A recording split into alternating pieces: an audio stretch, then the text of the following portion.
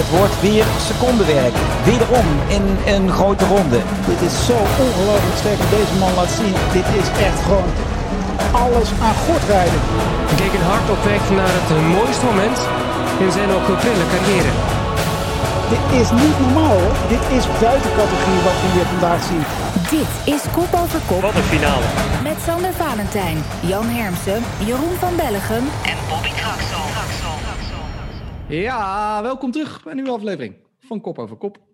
Mijn naam is Sander Valentijn en na een week afwezigheid zijn we er weer met de vertrouwde opstelling. Jeroen van Bellegem, Jan Hermsen en Bobby Traxel. De laatste keer dat we elkaar zagen was het 8 november, de laatste zondag van de Vuelta, de laatste zondag ook van het wegseizoen. Jullie hebben niet stilgezeten ondertussen, jongens. Er is cross geweest, het is als een EK-baanwielrennen. En ik neem aan dat Jeroen van Bellegem jullie op de fiets hebben gezeten om te oefenen voor onze aankomende Swift Social Ride. Wel, ik ben een beetje aan het taperen eigenlijk. Ik heb een tijdje veel gefietst en nu heel weinig. Dus om eigenlijk supercompensatie te regelen. Maar ik heb nu gehoord dat het nog wat uitgesteld wordt een paar weken. Dus dat gaat weer wat voor problemen zorgen. Maar zo heb ik een excuus klaar, hè, als het dan niet goed loopt. Maar ik ben er klaar voor. Over een paar weken gaan we zwiften, hè? Fantastisch. Heerlijk. En Jan, jij moet wel in vorm zijn, want ik zie je alleen maar hardlopen en fietsen op Strava. Hardlopen niet, maar fietsen wel. Ja, Oh. Ik heb een app ontdekt. Dat is een geweldige app. Wonder Earth heet die. Daar kan je precies op zien op Strava waar je nog nooit geweest bent. En dan moet je echt je best doen om nieuwe plekjes te vinden. En ik probeer eigenlijk voor het eind van het jaar 75% van de stad te doen waar ik woon. Maar dat is nog wel een serieus probleem. Dus ik fiets nu als een soort halve garen de hele dag rondjes door de stad heen en probeer elke straat mee te pakken. Ik zit nu op 44% van de stad. Dus ik heb nog een hoop werk. Maar het is mijn beste fietsmaal tot nu toe, want het is een prachtig fietsweer, hè? November. Niet slecht. En Bobby Traxel, aan jou hoef ik het niet te vragen, want trainen is voor talentlozen. Dus jij bent er klaar voor, denk ik.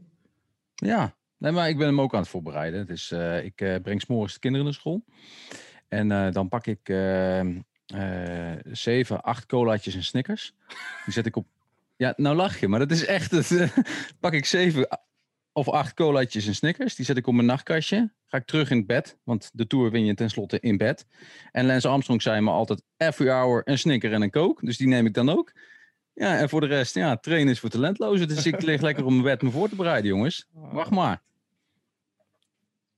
Ik heb er zin in. Ben jij er klaar voor, Sander? Ik ben er meer dan Oh, klaar oké. voor. Ik heb Jij ziet er wel fit uit, ja. Ja, ik voel me ook goed. Ik heb heel veel Beetje getraind. blikjes, vind ik wel. Ja, dat wel, ja. maar dat komt door de camera. Dat maakt je Oh, geen oké, zorgen. leg maar uit, ja. Ik ben zeer gezond. Zeer gezond. Een beetje blauw zie je er ook uit. Oké. Hij geeft Waar licht, ligt dat hij in geeft licht. vuurs klaar?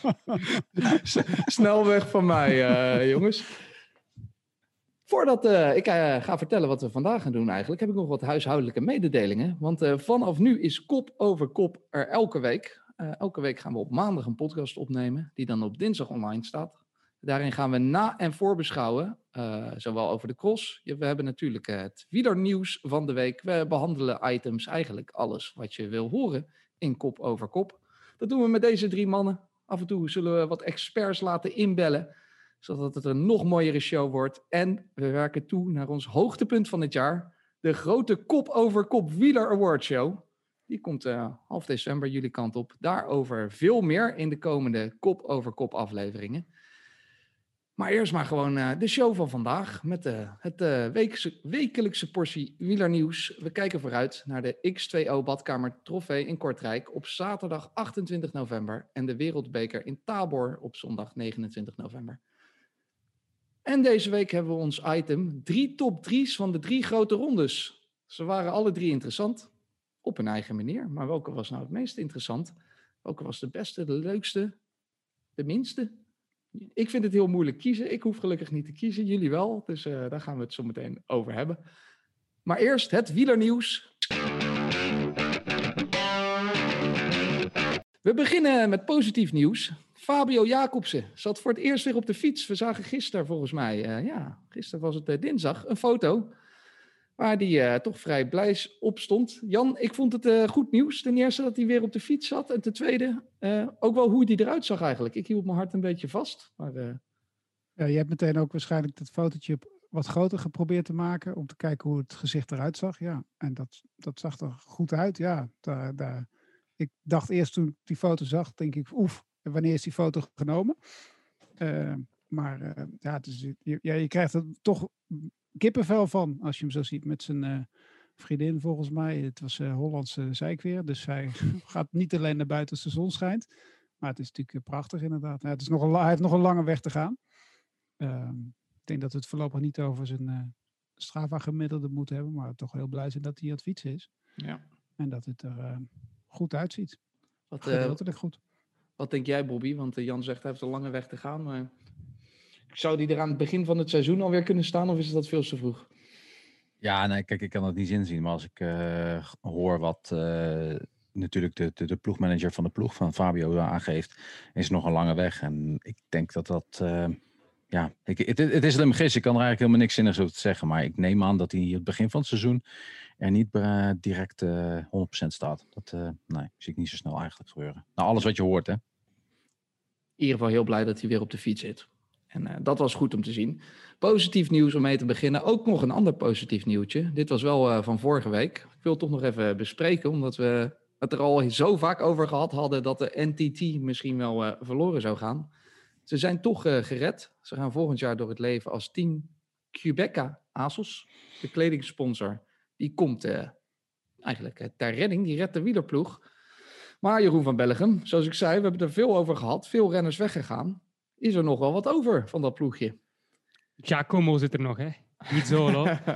Italiaanse kampioen, Europese kampioen. Dus hij heeft vorig jaar tot eigenlijk midden augustus een heel goed jaar gehad. In de openingsfase voor de corona en dan bij de herneming. Maar toen had hij wat fysieke ongemakken en is hij wat weggedemsterd, onder andere door die opgave in de Tour. Maar niet Zolo is toch een man die nog niet super oud is. Hè? Hij is nog altijd in zijn pronkjaren van zijn carrière. Dus hij kan zeker nog hele mooie dingen doen voor de ploeg. We hebben Kampenaars, die natuurlijk een van de beste tijdrijders is ter wereld, die zich verder kan ontwikkelen. Pozzo Vivo is ook al wat ouder, dus van hem moet je geen grootste dingen meer verwachten, denk ik, in de grote rondes. Maar wel belangrijk voor de ploeg, hè. Hij heeft heel veel ervaring. Geugel is een jong talent, die kan echt wel ook nog een mooi ding laten zien. Valschaat is een jonge sprinter.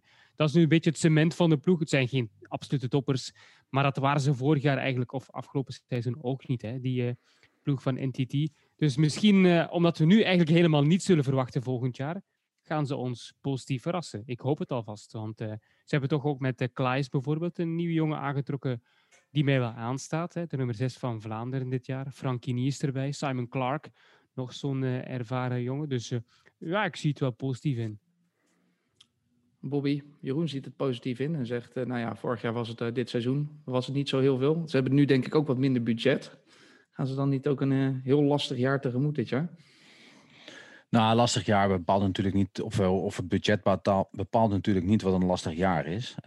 Ik denk dat het eigenlijk wel goed is. Hè. Uiteindelijk voorheen stond deze ploeg, NTT of Dimension Data zoals het voorheen niet, dat stond eigenlijk een beetje bekend in de wielersport als de laatste keer de laatste kans om je pensioen te regelen. Je zag het ook aan de hoeveelheid oudere gasten die in die ploeg reden. Veel jongens die toch wat gepresteerd hebben en vooral de fan in het hart van Ryder Douglas die daar sprak voor die jongens binnen te halen. Ja, dan kon je daar nog eens 1 keer heel veel geld verdienen. Misschien is het alleen maar goed dat ze terug tot de basis gaan. Weet je? Uiteindelijk had ik gehoopt dat ze nog iets verder terug naar de basis zouden gaan dan waar het nu naar uit lijkt te zien. Ik had gehoopt dat ze weer teruggingen naar MTM Quebeca. Ik ben benieuwd hoe Jeroen dat straks gaat uitspreken. Ik vind het een goede stap dat ze er hebben kunnen blijven. Hè? Wel met echt veel dank aan de UCI die echt wel gerust zijn gebleven en een kans hebben gegeven om het project te redden. Dus ik ben blij dat in ieder geval het normale aantal World Tour ploegen in de World Tour behouden. Ja, en met ASOS en BMC als sponsoren werd het ook een beetje een Zwitsers team. Ja, BMC, daar leek het toch een klein beetje dat weg zou gaan, zeg maar. Hè? Vandaar ook de stap eigenlijk naar AG2R. Maar uiteindelijk, ze hadden een contract, dus zullen ook hun verplichtingen voldoen. En inderdaad, met ASOS die dat vooral echt wel een flinke duit in het zakje doet. om de ploeg in ieder geval op de been te houden. Het is wel zo, ik denk wel dat er nog wel een sponsor bij gaat komen. Kijk, het is vaak zo dat heel veel sponsors afwachtig zijn van ik ga die ploeg niet redden. Ik wacht wel af. En op het moment dat het dan draait, en het draait volgend jaar weer lekker, het coronavirus is, misschien zijn we allemaal ingeënt tegen corona en we gaan gewoon lekker met z'n allen het hele seizoen afdoen, dat er echt nog wel hier en daar een sponsor aanhaakt. Dat hebben we gezien bijvoorbeeld ook bij Blanco in het verleden, dat dan net voor de Tour de France een sponsor bij komt en die dan voor 2,5 jaar gaat sponsoren of zo. Dus dit is wel positief nieuws inderdaad. Ja. Leuk jongens, we beginnen met 2 positieve nieuwtjes. Kunnen we door naar mijn favoriete nieuwtjes altijd. Het transfer nieuws en geruchten en roddels. Maar wat eerste gerucht was, is nu waarheid geworden. Superman, ja, daar is hij weer. Miguel Angel Lopez, de vriend van Jeroen van Bellegem. Hij gaat naar Movistar. Dat is nu officieel, het waren veel geruchten. Ik hoorde alleen nog vandaag een saillant detail.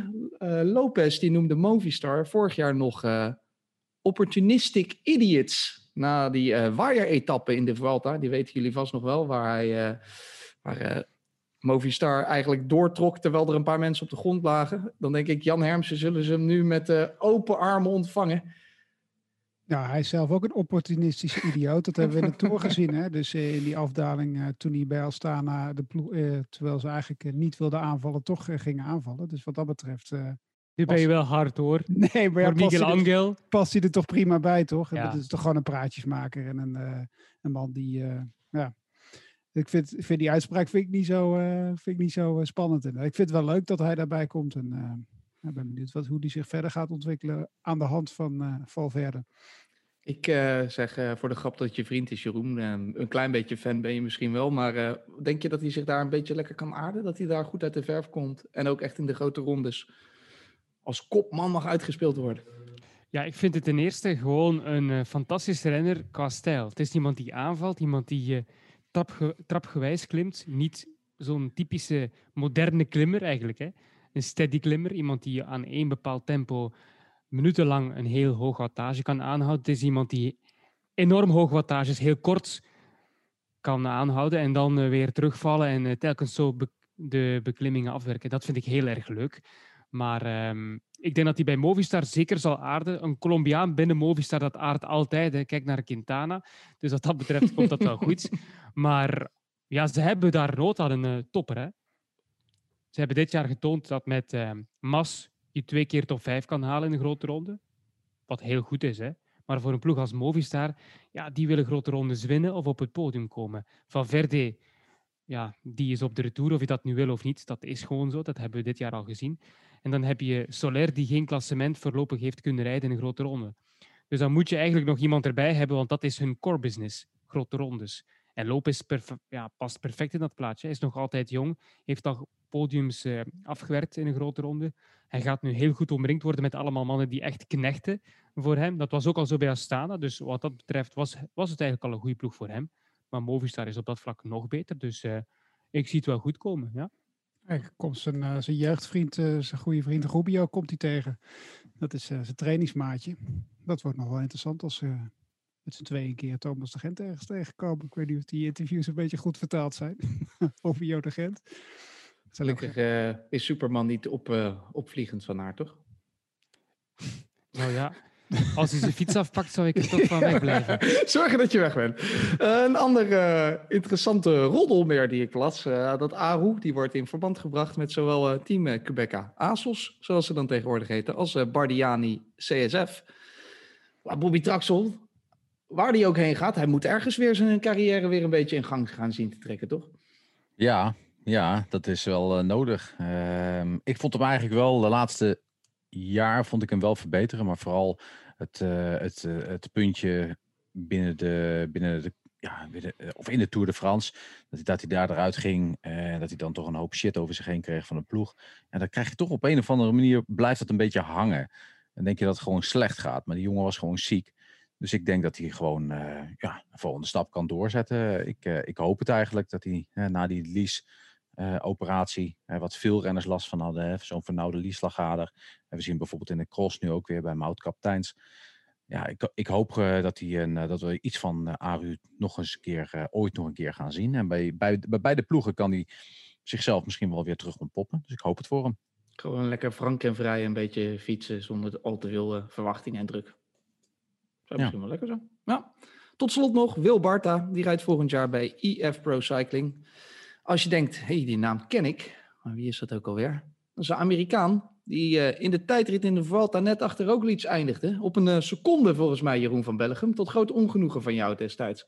Ongenoegen is weer een verkeerd woord, hè? Want dat zou betekenen dat ik Roglic die zege niet gunde. Dat is niet waar. Maar ik vond het wel jammer hè, voor Wil Barta. Het was hem gegund. Roglic had al 3 etappezeges. En die jongen reed voor een contract. Die heeft hij nu gelukkig. En hij past ook wel, denk ik, in dat systeem van EF Pro Cycling. Dus goed hè, dat hij nog verder op World Tour niveau kan rijden. Is het alleen een tijdrijder of iemand die ook wel op andere momenten uit de voeten kan? Dat moet hij zelf nog wat ontdekken. Zei laatst ook in een bevriende podcast. Dus ik ben ook benieuwd of hij bijvoorbeeld de rondes van 1 week, waar het niet al te lastig is, of hij daar bijvoorbeeld een klassement kan afwerken. Gaan wij voorbeschouwen. Zaterdag 28 november. De X2O Badkamertrofee in Kortrijk met de vrouwen om 2:15 live op Eurosport 1 en Eurosport.nl. En de heren om 3 uur live op Eurosport 1 ook en Eurosport.nl. Allemaal te volgen. Laten we eerst maar even beginnen met het parcours. Even kijken wie ik daarvoor aan ga wijzen. Jeroen van Bellegem. Kan jij me daar wat meer over vertellen? Het gaat over West-Vlaanderen, dus dan moet de West-Vlaming weer gaan praten, zeker. Ja, het is Kortrijk. Het is een prachtig parcours. Hè. Ik heb vorig jaar genoten van de beelden vooral. De Caps Urban Cross in Kortrijk. Het is de 2e editie dit jaar, dus het was vorig jaar ook voor iedereen nieuw. Hè. Zowel voor de media als voor de renners zelf. Het gaat eigenlijk over een omloop op zo'n 500 meter, denk ik, van het centrum van de Grote Markt. Rond het Albertpark. En het hele mooie was vorig jaar dat eigenlijk die Groeningenbrug een perfect decor vormde voor de cross. Je zag heel mooie shots van boven met die grote brug in het midden en dan groen rond. Met ook een strandje eigenlijk in de buurt op de Leie, aan de oevers van de Leie. Dus het was eigenlijk heel mooi in beeld gebracht, dat vooral. Dus als je graag naar de cross kijkt, dan moet je ook zeker afstemmen zaterdag op Eurosport om origineel de beelden te zien. Het is niet een typische weilandcross of een stevige, drassige boscross. Nee, dat is het niet. Het is echt een stadsparcours, een beetje trendy, uniek. En ik vind dat het echt wel een toevoeging is aan de kalender. Moeten ze dan ook vaker van de fiets of zo op een urban cross? Of, Ja, je hebt wel 1 smal bruggetje waar het eventueel iets gevaarlijker is. Maar van de fiets, als het veel gaat regenen, vandaag, morgen, overmorgen, vrijdag, dan misschien wel. Maar ik denk dat het een vrij snel technisch parcours wordt. Ja. Bobby Traxel, een vrij snel technisch parcours. Bij de vrouwen, aan welke namen moeten we dan gaan denken? Ja, eigenlijk het standaard riedeltje gaan we van voren zien. Ik hoop dat we op zo'n snel parcours, zo'n stadsparcours, dat Betsema wat verder vooruit kan gaan eindigen. Ik heb het eigenlijk wel een beetje te doen met Betsema op het moment. Hè. Er is een nieuwe wijziging in het reglement, aanpassing door de KNU gedaan, dat de wedstrijden die gecanceld worden en zijn, dat die punten behouden blijven. En dat is eigenlijk heel slecht voor Betsema. Dus Betsema rijdt heel goed, haalt op dit moment UCI-punten. En op basis van de hoeveelheid UCI-punten krijg je je startvolgorde bepaald. En Betsema staat nog steeds niet op lijn 2. En Betsema heeft al een mindere start. Dus die zou eigenlijk wel op lijn 1 moeten starten om direct mee vooraan te kunnen doen. En daardoor komt Betsema elke keer heel lang van achter. En zo'n stadsparcours, zeker omdat het best wel snel is. Je hebt daar een paar trappenpartijen waar je wel wat kan maken. Maar dat is toch best wel lastig. Zagen we natuurlijk afgelopen weekend ook in Merksplas. Maar voor de rest natuurlijk, Alvarado die gaat weer goed zijn. Worst gaat weer goed zijn. Brandt gaat weer meedoen. Is misschien iets te snel voor Brandt op dit moment. Moet vaak iets zwaarder parcours hebben. Maar ja, dat zijn een beetje de toppers waar we gewoon constant naar moeten blijven kijken. Ik hoop dat Kant de dubbel goed kan afwerken. Kant afgelopen week ook weer een klein beetje wat beter. Zoek nog steeds een beetje naar plekje in het veld. Maar een beetje de traditionele rensters, denk ik. De traditionele namen bij de dames en Jan Hermsen bij de mannen. Zijn daar nog bijzondere heren aan de start te verwachten? Het is een goeie om dat aan mij te vragen. Nou overval je me een beetje. Nee, ik zat eigenlijk al een beetje naar de wedstrijd van zondag te kijken eigenlijk. Ook, de Wereldbeker in Tabor. Daar heb ik wel mijn gedachten over inderdaad. Maar Ja, dan zou ik je nu even redden. Weet je al of niet? Woutje start zaterdag. Sorry? Van Aert, hè? Van Aert, die Van Aert, debuteert zaterdag inderdaad, in het veld. ja. Ja. En Pidcock ook, toch? Of niet? Zondag. Pidcock debuteert zondag en Van Aert zaterdag. Dus Van Aert alleen doet al het wel, hè? daarom moet je kijken dit weekend. Van Aert doet het wel, hè? Dus Wout van Aert. Met een privéjet, hè? Want ze vliegen met een... Met 8. Ja, ze proberen nog een grotere jet te krijgen om te zorgen dat er bijvoorbeeld dat kans mee kan, nog hè? mee Ja. kan. Maar er zijn 10 Belgen die mogen meedoen en ze kunnen maar met 8 in die privéjet, de 7 beste en de bondscoach. Dus wat dat betreft kunnen ze niet eens allemaal mee. En het is niet eens zo dat het is een keuze hè, of je meegaat. Hè? Dus uiteindelijk is het zo dat de bond dit niet betaalt en wel helpt te organiseren. Het is een initiatief van Isebiet om uiteindelijk daar naartoe te vliegen. Om alle tweede wedstrijden te doen. Want er zijn al zo weinig wedstrijden. Hè? Alles wordt gecanceld. Dus je probeert eigenlijk zoveel mogelijk te gaan koersen. En nu hebben ze een keer de kans om 2 wedstrijden op een weekend te rijden. Ja, en dan ligt het 1000 kilometer uit elkaar. Dus in dit opzicht hebben ze gezegd van oké, laten we zorgen dat we met een privéjet kunnen. Omdat de lijnvluchten met corona natuurlijk ook heel moeilijk zijn. En uiteindelijk hebben de renners dan nu, ik geloof, €1000 de man moeten uitleggen om te proberen om die overvlucht te maken. En dat heeft, dus die betalen dat zelf. Alleen de bondscoach, Sven van Toerenhout, die zometeen ook de wegbondscoach wordt, die heeft dat dus wel helpen organiseren. En is nu nog aan het proberen om een grotere privéjet Hoe zit dat bij de Nederlanders? Gaan die gewoon met de camper? Of Hey, is daar jongen, ook iets voor €1000, voorzien? Jeroen. Je bent een Nederlander of je bent het niet. Dan pak je gewoon de auto en dan rij je. Weet je wat dat kost? Die gaan met de Gek camper. zeker. Met de camper bedoel ik dus. Die gaan gewoon met de camper dan. Of, Er zit al toppers. 1 Nederlander, toch? En Van Kessel of zo, Van der Haar, hoe gaan die dan naar Tabor? Daar heb ik nog niet. Die hebben nog geen jet, dat in ieder geval. Dat is er niet. Maar uiteindelijk €1000, jongens. Kom op. Hè. Ik zou met vlieg gewoon lekker, hè, toch? Ja, voor de toppers, maar toch niet voor de jongens van de tweede rij. Ja, maar welke tweede rij start er op een wereldbeker? Ik hoop dat er niet te veel. De tweede rij komt niet uit Nederland of België, hoor. En ik snap bijvoorbeeld Gosse van der Meer, die is er al. Die rijdt is die er al, hele toy-toy competitie. Je zou maar toy-toy. Dat is een hele Klinkt ook lekker competitie. Hè. goedkoop. Ja. Ja, precies. Maar die rijdt die hele toy-toy competitie. Dus die is daar lekker. Die is op zijn eentje. Lekker, die heeft zijn campertje. Die zit daar gewoon. En die is daar gewoon lekker bezig. Die heeft nog het beste voor elkaar. Die gaat daar. Ik hoop dat hij ook goed rijdt. Ik hoop dat we hem zien. Dat is zondag dus. Zondag 29 november. De eerste wereldbeker van het jaar in Tabor. Om 1:10 zijn de vrouwen aan de beurt. En om 2:30 de heren. Allemaal live op Eurosport 1 en Eurosport.nl te volgen. Dan toch maar even Jan Hermsen. Want nou hebben we je te pakken. Je wilde er al wat over zeggen. Dus daar geef ik je nu hier zomaar de beurt. Ja, ik heb, 2 weken geleden het EK baan gedaan in Plovdiv in Bulgarije. En Bulgarije is een land wat oranje staat en daar kan je beter niet naartoe gaan. Daar waren de Belgische bond en de Nederlandse bond heel duidelijk over. Voor de veiligheid van onze renners gaan we daar onze renners niet naartoe sturen. Dat is gevaarlijk. Je moet niet in een ziekenhuis komen. Het is in deze tijd niet goed om daar naartoe te gaan. En ja, dan verbaast het mij dat er selecties van België en Nederland. De cross is natuurlijk ook belangrijk, hè? Zeker voor de Belgische wielerbond. Maar dat die dan naar Tabor gaan, naar Het is Tsjechië. buiten, hè? Ja, het is Toch een groot verschil, vind ik. Buitensport of binnensport. Ja, oké. Vind ik een groot verschil. Maar ze gingen ook niet naar het EK Mountainbike, de Belgen. Dat was ook buiten. De jeugd gaat nog altijd niet, hè? Nee, Naar oké. Tabor. Maar het is niet. Voor mij mogen ze gaan, hè, maar het is ook een beetje.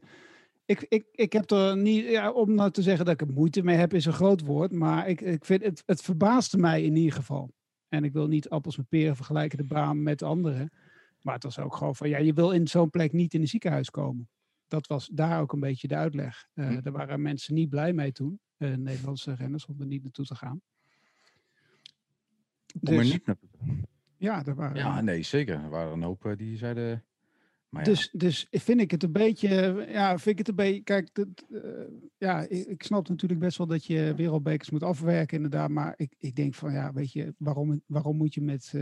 Zeker in zo'n weekendje cross en Kortrijk, doe er op zondag als je zo graag 2 dingen wil doen. zorg dan in ieder geval dat je gewoon een Belgische wedstrijd hebt of een Nederlandse wedstrijd. Maar Dat vond ik ook het spijtige. We hebben zo weinig dubbele weekends door de corona deze winter.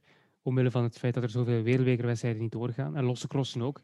En dan gaan ze niets Snap er niks aanpassen. van. Dan kun je toch Kortrijk veranderen van weekend. Dat Tabor geïsoleerd is. Dat gewoon alleen Tabor is dat weekend. Dat je Kortrijk combineert met een andere cross in West-Vlaanderen of in Vlaanderen, waardoor het veel logischer is. En dit soort verplaatsingen moet vermijden. Al snap ik wel En hoe dat doe je het dan als je organisatorisch, terug... En hoe doe je het qua quarantaine als je terugkomt? 2 weken mag je huis niet uit als je in een land bent geweest waar je niet mag Topsporters komen. hebben altijd een apart statuut daarvoor. Hè. Ja, In voetbal gaat dat ook zo. Hè. Dus. oké. Het is een bijzondere situatie. Bobby Traxel, ik weet niet of jij er nog wat over kwijt Ja, ik wil. zag Bobby de hele tijd lachen, maar ik weet of niet dat je waarom. liever gewoon Ik het weet over het echt niet parcours waarom. gaat hebben, want ik weet nog niet zo goed. Nee, ik hoorde Jan inderdaad. En ik hoorde over het EK dat de Nederlandse bond eigenlijk dus geen renners daar naartoe heeft gestuurd. En ik hoorde uiteindelijk Jeroen zeggen van ja, dat is binnen. Dus dat is... En toen dacht ik, is dat misschien de reden waarom de KMU geen mannenteam heeft afgeleverd aan het wereldkampioenschap e-racing op Zwift? Omdat het binnen is. En je weet niet, misschien is het wel Frans of zo. Of misschien is Watopia ook wel oranje op dit moment. Maar jongen, er is geen touw om vast te kopen wanneer de KMU wel renners stuurt of geen renners stuurt. Dus probeer ook gewoon niet te begrijpen. Accepteer het maar gewoon. En het is soms vervelend voor renners. Want er zijn renners die echt wel graag het EK-baan hadden gereden. Maar ik weet ook dat er beroepsrenners zijn die heel graag het WK e-racing hadden willen rijden. En waarom mogen ze niet? Ja, ik geloof dat de reden dat het was dat Zwift te snel vooruit ging. En dat het, Wat is het slechtst dat er kan gebeuren? jongens, ze hebben geen Wat is het excuus, slechtst dat er kan gebeuren? Het is ook, ze hebben geen excuus, jongen. Dus Ja. het is gewoon... En niet alleen de Nederlandse wielerbond, ook de Belgische wielerbond. Hè? Ik bedoel, Ja, maar... Hebben ze jou niet gebeld dan, Jeroen? Want ik was nog even gebeld wel, of ik mee wilde doen aan 2K Zwift. Nee, ik niet, maar ik ben ook geen wattagekoning. Dus Jammer. ik heb daar eigenlijk niets te zoeken op zo'n WK. Laten we dan maar Ik ben even... perfect voor de group ride. Precies. Laten we het dan maar even over het parcours hebben in Tabor. Wat is dat voor parcours, Bobby? Technisch, snel, modderig? Technisch en ook snel, maar dat is eigenlijk een standaard wereldbeker parcours. Hè? Dus uiteindelijk, het is nooit echt super lastig. Hè? Ik denk dat het lastigste wereldbeker parcours dat we de laatste keer hebben gehad, dat was ook het WK in Valkenburg. Dat was echt lastig. En dan heb je een paar specifieke parcoursen, zoals Kokzijde, wat afgelopen weekend had moeten zijn. Namen is ook wel lastig, hè? Naam is Ja. ook inderdaad wel lastig. En zeker als het geregend heeft of zoals het afgelopen jaar was. Maar Tabor is eigenlijk niet heel, heel erg lastig. Is hij een beetje te vergelijken met het EK wat we vorig jaar gezien hebben. Iets meer op en af. Maar daarmee, doordat de snelheid, en dat hebben we ook met het EK in Rosmalen gezegd. Weet je, als wij daar overheen rijden en we rijden daar lekker met ons karretje met 15 per uur overheen, dan denk je van, nou, lekker mooi rondje, kunnen we goed aan. Maar ga je daar overheen racen, zoals dat die mannen dat doen, en de vrouwen dat tegenwoordig ook gewoon keihard doen en koersen, dan maakt eigenlijk een makkelijk parcours, wordt gewoon een heel interessant parcours, omdat het gewoon niet iedereen kan daar met 30 per uur, net als een Formule 1 wagen over een circuit rijden. En met mijn autootje lukt dat makkelijk, maar met een Formule 1 wagen met meer dan 300 per uur lukt het een stuk moeilijker.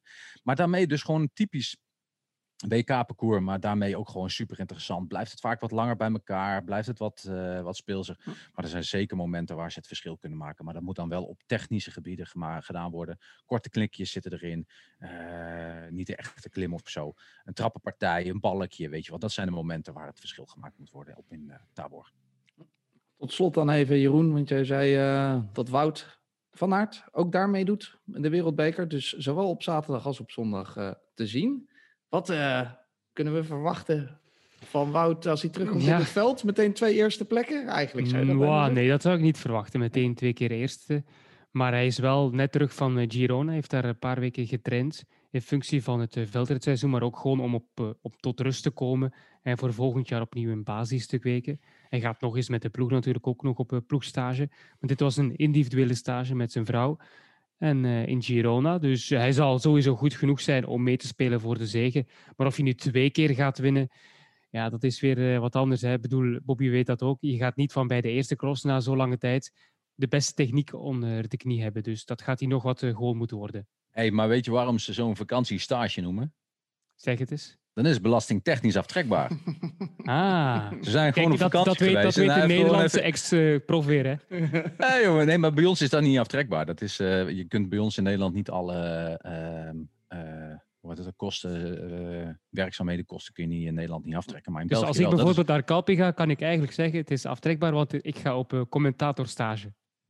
Nou, ik zou dan zeggen dat je daar interviews gaat doen of zo, weet je Ja, wel. oké. Dan is dat Oké, echt dat- wel in Dat Nederland. is is dat- waarschijnlijk ook Ga nog. 3 dus weken ja. door Italië trekken. Gewoon volgens Maar het mag je dat, parcours mag van je de dat wel Giro. eigenlijk? Mag je dat wel? Op stage gaan eigenlijk noodzakelijk reizen? Of niet? Nou, dat weet ik niet. Maar ik weet bijvoorbeeld dat er renners zijn, die gingen dan op vakantie. En wat ze dan deden, dan namen ze hun fiets mee. Die ze natuurlijk nooit uit hun fietstas haalden daar op vakantie. Maar dan namen ze hun fiets mee en dan konden ze bewijzen dat ze een fiets mee hadden. En dan was het een stage en dan was die hele vakantie belastingtechnisch aftrekbaar. Heerlijk, jongen. Dat is toch mooi? Ik hoop in ieder geval dat Van Aert op vakantie of op stage een beetje is uitgerust Gefietst en klaar voor Dat is is. gewoon mooi, hè? Het is een leuke toevoeging aan de cross. Zeker, hartstikke En leuk. zeker, Pitcock, hè? ik denk dat het nu, ja, zondag is het dan Pitcock ook. Hey. Ik denk dat nu het moment is voor Iserbiet en voor een Aerts misschien, of een Van der Haar in topvorm, om die jongens te kunnen kloppen. Ik denk dat het nu meteen moet gebeuren, want over een paar weken zal het moeilijk worden. Hm. Maar zou En, Iserbiet net als vorig jaar ook een beetje zenuwachtig worden? Want Iserbiet, zijn eerste wedstrijd tegen Mathieu van der Poel, daar was hij eigenlijk vooral door de zenuwen dat hij volgens mij niet mee kon. Want hij was volgens mij gelijk 20% slechter dan de dag of de week ervoor. Zou hij dat nu ook hebben? Of zou het nu wel wat meer vertrouwen hebben in zichzelf? Want hij is wel gewoon echt goed. Ja. Je zou dat toch denken, hè? Dat tweede, dat hij toch wat Ja. meer vertrouwen zou kweken. Ik hoop het. Ik hoop het En ook vooral, echt hij voor heeft de eigenlijk sporter. weinig te verliezen, hè? Nee, maar nou ja. Als hij geklopt wordt, zegt iedereen, ja, logisch, want Ja, die maar- hebben nu eenmaal meer talent. Ja, maar eerlijk is eerlijk, als hij geklopt wordt en hij wordt geklopt nu en Van Aert is gewoon een stuk beter, waar hebben we dan naar zitten kijken? Ja, maar Aan het goed. 6e elftal, ja, dat voetbalt bij ons hier ook af en toe eens een keer leuk. Hè? Zie je ook in zo'n omhaal, wordt ook eens een keer gescoord, zie je bij de grote mannen nooit. Maar waar heb je naar zitten kijken dan? Dus ik hoop voor de sport echt dat Iserbiet, Toonaard, dat die mannen echt de jongens het lastig maken en zelfs gewoon ook hun van de winst afhouden. Hoop ik echt. Het is ook om gek van te worden als je elke week de vraag krijgt. Ja, wat als Van Aert en wat als Van der Poel? Dat zal altijd zo blijven, hè? Zolang Ja. die jongens dat blijven combineren. Ja, Ja. Totdat hij ze verslaat een paar keer. Een Dan paar daar, krijg je die eh, vraag niet meer. Want Hè, vorig weet je wel, jaar dat zei hij hij gewoon- wel dat hij ze wel kon verslaan. Hè? En toen lukte het Maar hij uiteindelijk kan ze ook niet. verslaan, denk ik. Ja, Ja, dat vorig hoop ik jaar ook. niet, maar vorig jaar lukte dat nog net niet. Maar Nee. We gaan het zondag zien, jongens. Dus om 2:30 zijn de mannen te zien op Eurosport 1 en Eurosport.nl. Om 1:10 dus de vrouwen. En op zaterdag, zoals ik zei, zaterdag de 28e, de X2O badkamer trofee, de Urban Caps Cross, is het zelfs dat nog? Caps kort- Urban Cross, ja. Oh, nou, een hele mond vol is het in ieder geval. Om, Ja, Caps is dan de sponsor van. Er staat ook op het shirt, op de Jumbo-Visma shirt van Wout van Aert. Vandaar dat hij wat eerder. de X2O badkamer Caps Kortrijk trofee in. ja. Dat hebben we tot 3 rondjes gereden als je eruit bent. Het is nog Toyo moeilijker dan Tires ook Quebec aan. onderweg nog, ja. 2:15, de dames. Vrouwen op Eurosport 1 en om 3:00 de heren live. Gaan wij verder met onze item van deze week. 3 top 3's van de 3 grote rondes. Dat zijn een hele hoop 3's.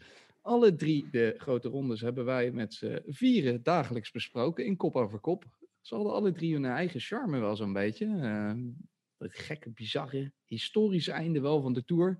En echt weer een typische Giro d'Italia met prachtige etappes. Die heerlijke eerste 1,5 tot 2 weken van de Vuelta. Maar ja, welke was nou het meest interessant? Welke vonden jullie er bovenuit steken? Welke bungelde er een beetje achteraan? Ik ben heel benieuwd hoe jullie na een tijdje rust hierop terugkijken. Jan, jij was lead commentator bij de eerste grote ronde van dit jaar. Dus jij mag ook als eerste zeggen wat nou eigenlijk jouw top 3 geworden is van deze 3 grote rondes. Ik kom er echt niet uit. Dat is eigenlijk gewoon, dat is niet te doen. Wat zijn je overwegingen? Zo niet. Je hebt er toch wel eentje die er of onder naar beneden Tuurlijk schiet of heeft naar hij er boven eentje. Tuurlijk heeft hij. Hij wil de spanning opbouwen, Bobby. Nee, maar ik vond het gevecht met Almeida vond ik prachtig in de Giro. Ik vond het einde van de Tour vond ik prachtig. En ik vond de hele Vuelta mooi. Maar om er nou eentje uit te kiezen die echt spectaculair was.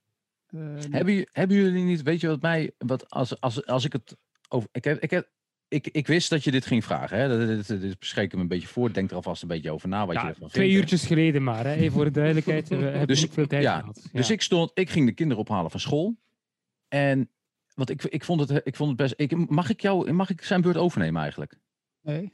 Je hebt het al Je hebt gedaan. het al gedaan. Axel. Ja, oké. Ja, je hebt het al Doe gedaan. maar gewoon, want hij Maar- kwam er toch niet uit. Dus, Ja. Ik vroeg dus, want ik kwam ik er ook niet helemaal uit. En vooral met de discussie, vond ik de Vuelta nou mooier dan de Giro of de Giro mooier dan de Vuelta? Ik vond de Tour de mooiste. Daar kan ik zo meteen uitleggen waarom. Maar die andere 2, daar kon ik eigenlijk niet uitkomen.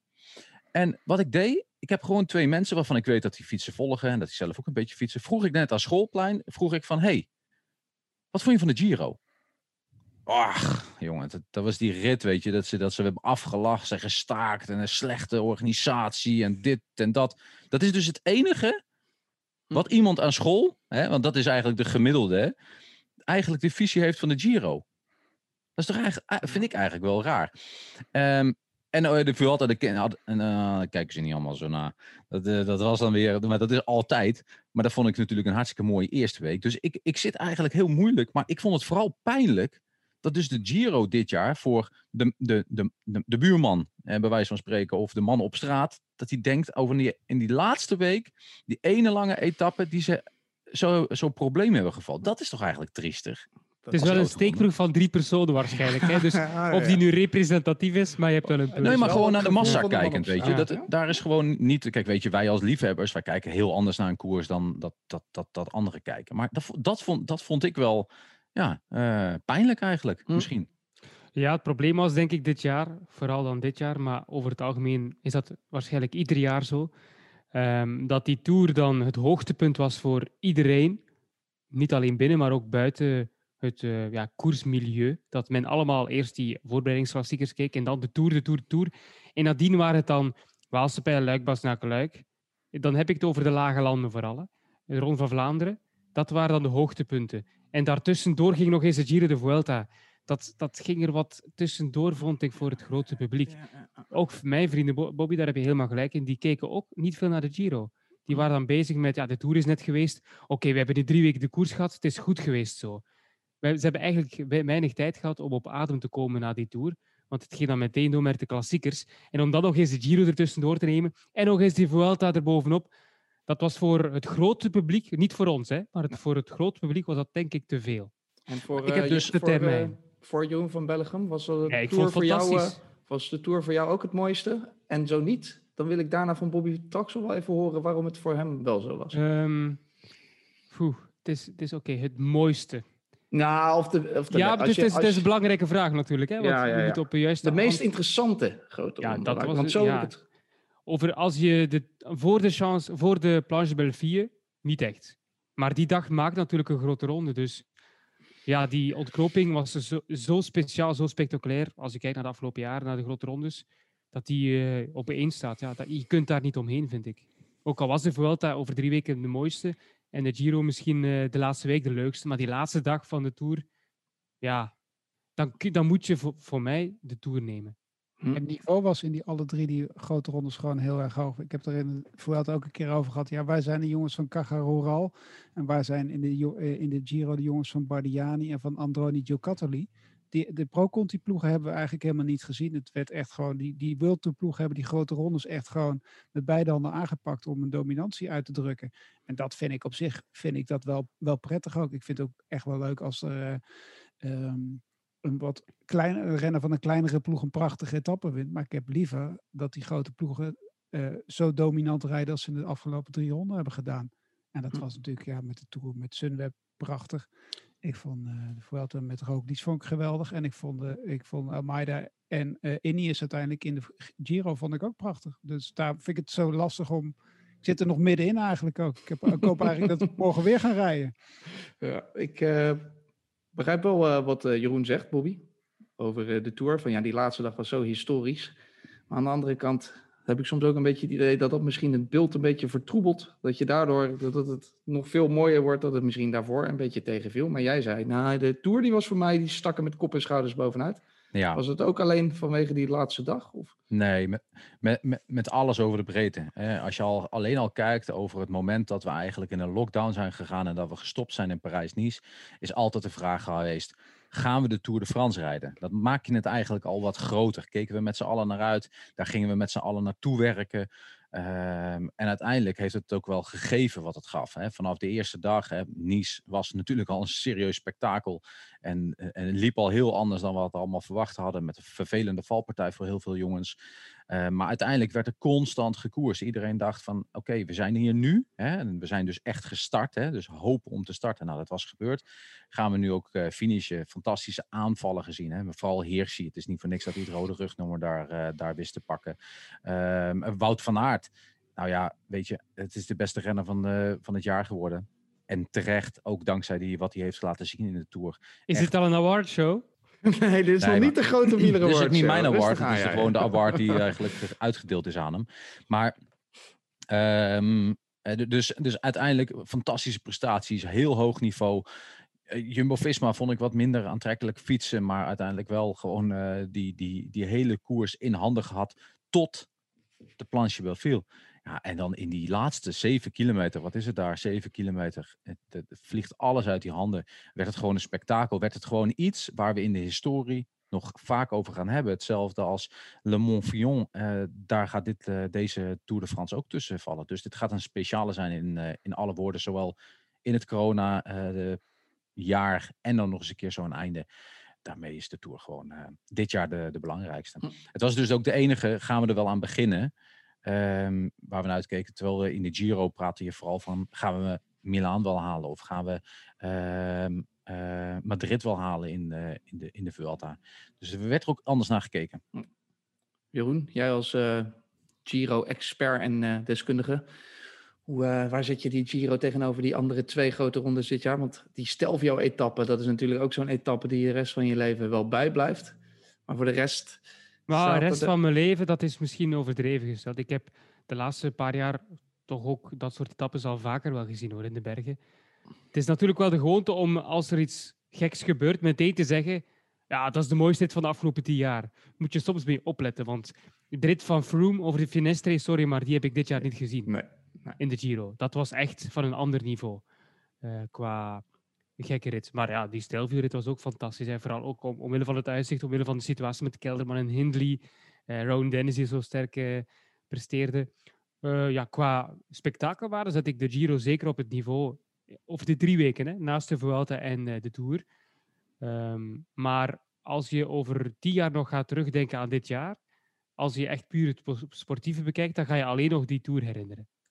De Giro, ja, Gegenhardt misschien daarom een nieuwe naam. Hè. Of het in de dagsvlieg zal worden, dat kunnen we pas over 10 jaar zeggen. Maar ik denk niet dat deze Giro enorm lang zal bijblijven omwille van het verloop. Nee. Het was een hele leuke Giro. Het was een hele prachtige laatste week met de omwentelingen. Maar dat hebben we ook gezien de afgelopen jaren. Dus deze steekt er niet zo bovenuit in vergelijking met Maar wel spannend, toch? Heel spannend. Ja, absoluut. Tot de laatste dag. Ja. Dat zie je toch ook niet zo vaak. Ja. In de Giro wat meer dan in de Tour. De Tour was spannend. De Vuelta was eigenlijk ook spannend ook. Dat is toch wel winst van dit jaar. Dat in ieder geval ook echt dat je niet altijd behoudend hoeft te koersen ook. En de Vuelta, Jan, was natuurlijk dan weer jammer dat die eerste 1,5 week, of in ieder geval die eerste weken eigenlijk heel erg spectaculair was, maar dat die dan een beetje in de vergetelheid raakte, omdat die nog overlapte met de Giro. Of zie je dat verkeerd? Ja. Maar dat was wel, ja. Kijk, dat was een hele spectaculaire openingsfase en dat was ook heel dominant van Roglic ook. Maar dat was prachtig om te zien. Maar dat zal komend jaar niet meer gebeuren, dat die elkaar gaan overlappen. Dat hoop ik in ieder geval niet. Nee, goed, laten we daar niet van. Dat is denk ik toch wel de grootste verrassing misschien wel van dit jaar. Dat ze alle 3 de grote rondes, helemaal hebben uitgereden. Wat dat betreft heb ik er wel veel vertrouwen in dat het volgend jaar ook weer goed gaat komen. Ja, in Europa wel, hè. Maar al die voorbereidingskoersen. Ja. Wat denken we daarvan? San Juan zegt wel, we gaan door. Maar welke van de grote ploegen zullen naar San Juan willen gaan? Niemand. Ik zou niet gaan, hè. Ja, in Europa dan blijven. moeten wij een uitzending doen met 8 Argentijnse ploegen. Wie biedt zich aan? Zal ook lukken. Nee, maar hebben we nou een top 3? Want, Dat is goed. Ik vind het heel goed dat je het zegt, Bobby Traxel. Want ik wil nu daar wel Traxel graag mee heeft afsluiten. Bobby Traxel, kom jij maar als eerste door met je top 3. Want Jan Hermsen kan niet kiezen. En dan... Ik heb hem wel nu hoor. Oké. Bobby, jij mag eerst. Ja, zoals gezegd, de Tour is voor mij de winnaar. En dan de 2 daaronder. En dan moet je daar een keuze in maken. En dan maak ik uiteindelijk de keuze dat ik de Giro leuker vond. Omdat het tot het einde nog net iets spannender was dan de Vuelta. En de Vuelta wat meer op slot zat. Terwijl ik wel aan moet geven inderdaad dat die eerste week van de Vuelta echt geweldig mooi was. Prachtig. Jeroen? Ja, ik zeg het niet vaak, maar ik geef Bobby vol. Nee, je zegt het nooit. Oh, wat heerlijk. Zeg het nog eens. Zeg het nog eens. Traxel heeft het... ik kan het niet Zeg het. uitspreken. Kom op joh. Probeer Bij het het een keer. juiste eind. Ja, absoluut. Ik heb ook voor de Tour gekozen als beste ronde omwille van die slotdag. Je zegt wel, Sander, dat je misschien iets te veel focust op die slotdag of voorlaatste dag in vergelijking met de rest van de Tour. Maar ja, die hoort er ook bij. Hè? En die was zo spectaculair dat die er bovenuit steekt. Dus de Tour met stip op 1. En dan, ik kan het natuurlijk niet over mijn hart krijgen om de Giro op 3 te zetten. Dat gaat gewoon niet. Dat kan niet. Dus, maar als je echt puur per etappe gaat kijken, was de Vuelta mooier. Hè? Maar de Giro... Vind je dat?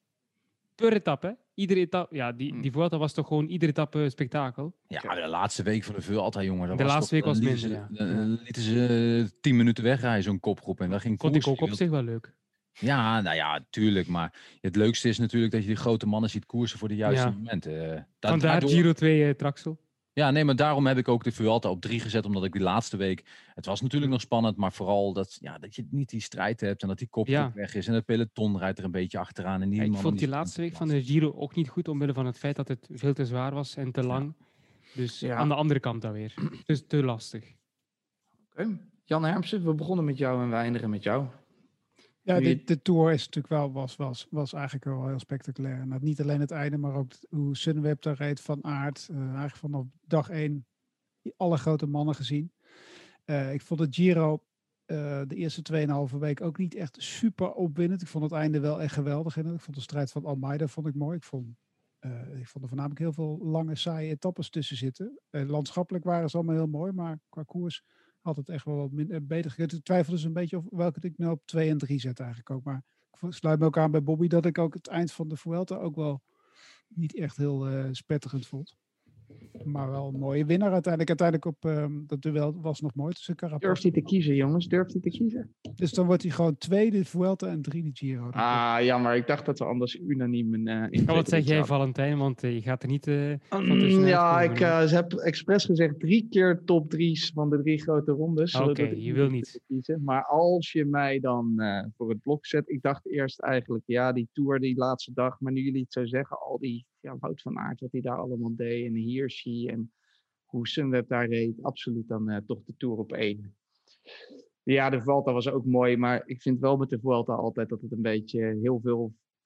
Die eerste 1,5 week is heel veel wel van hetzelfde. Elke keer finish bergop. Het moet altijd maar gekker. En de Giro...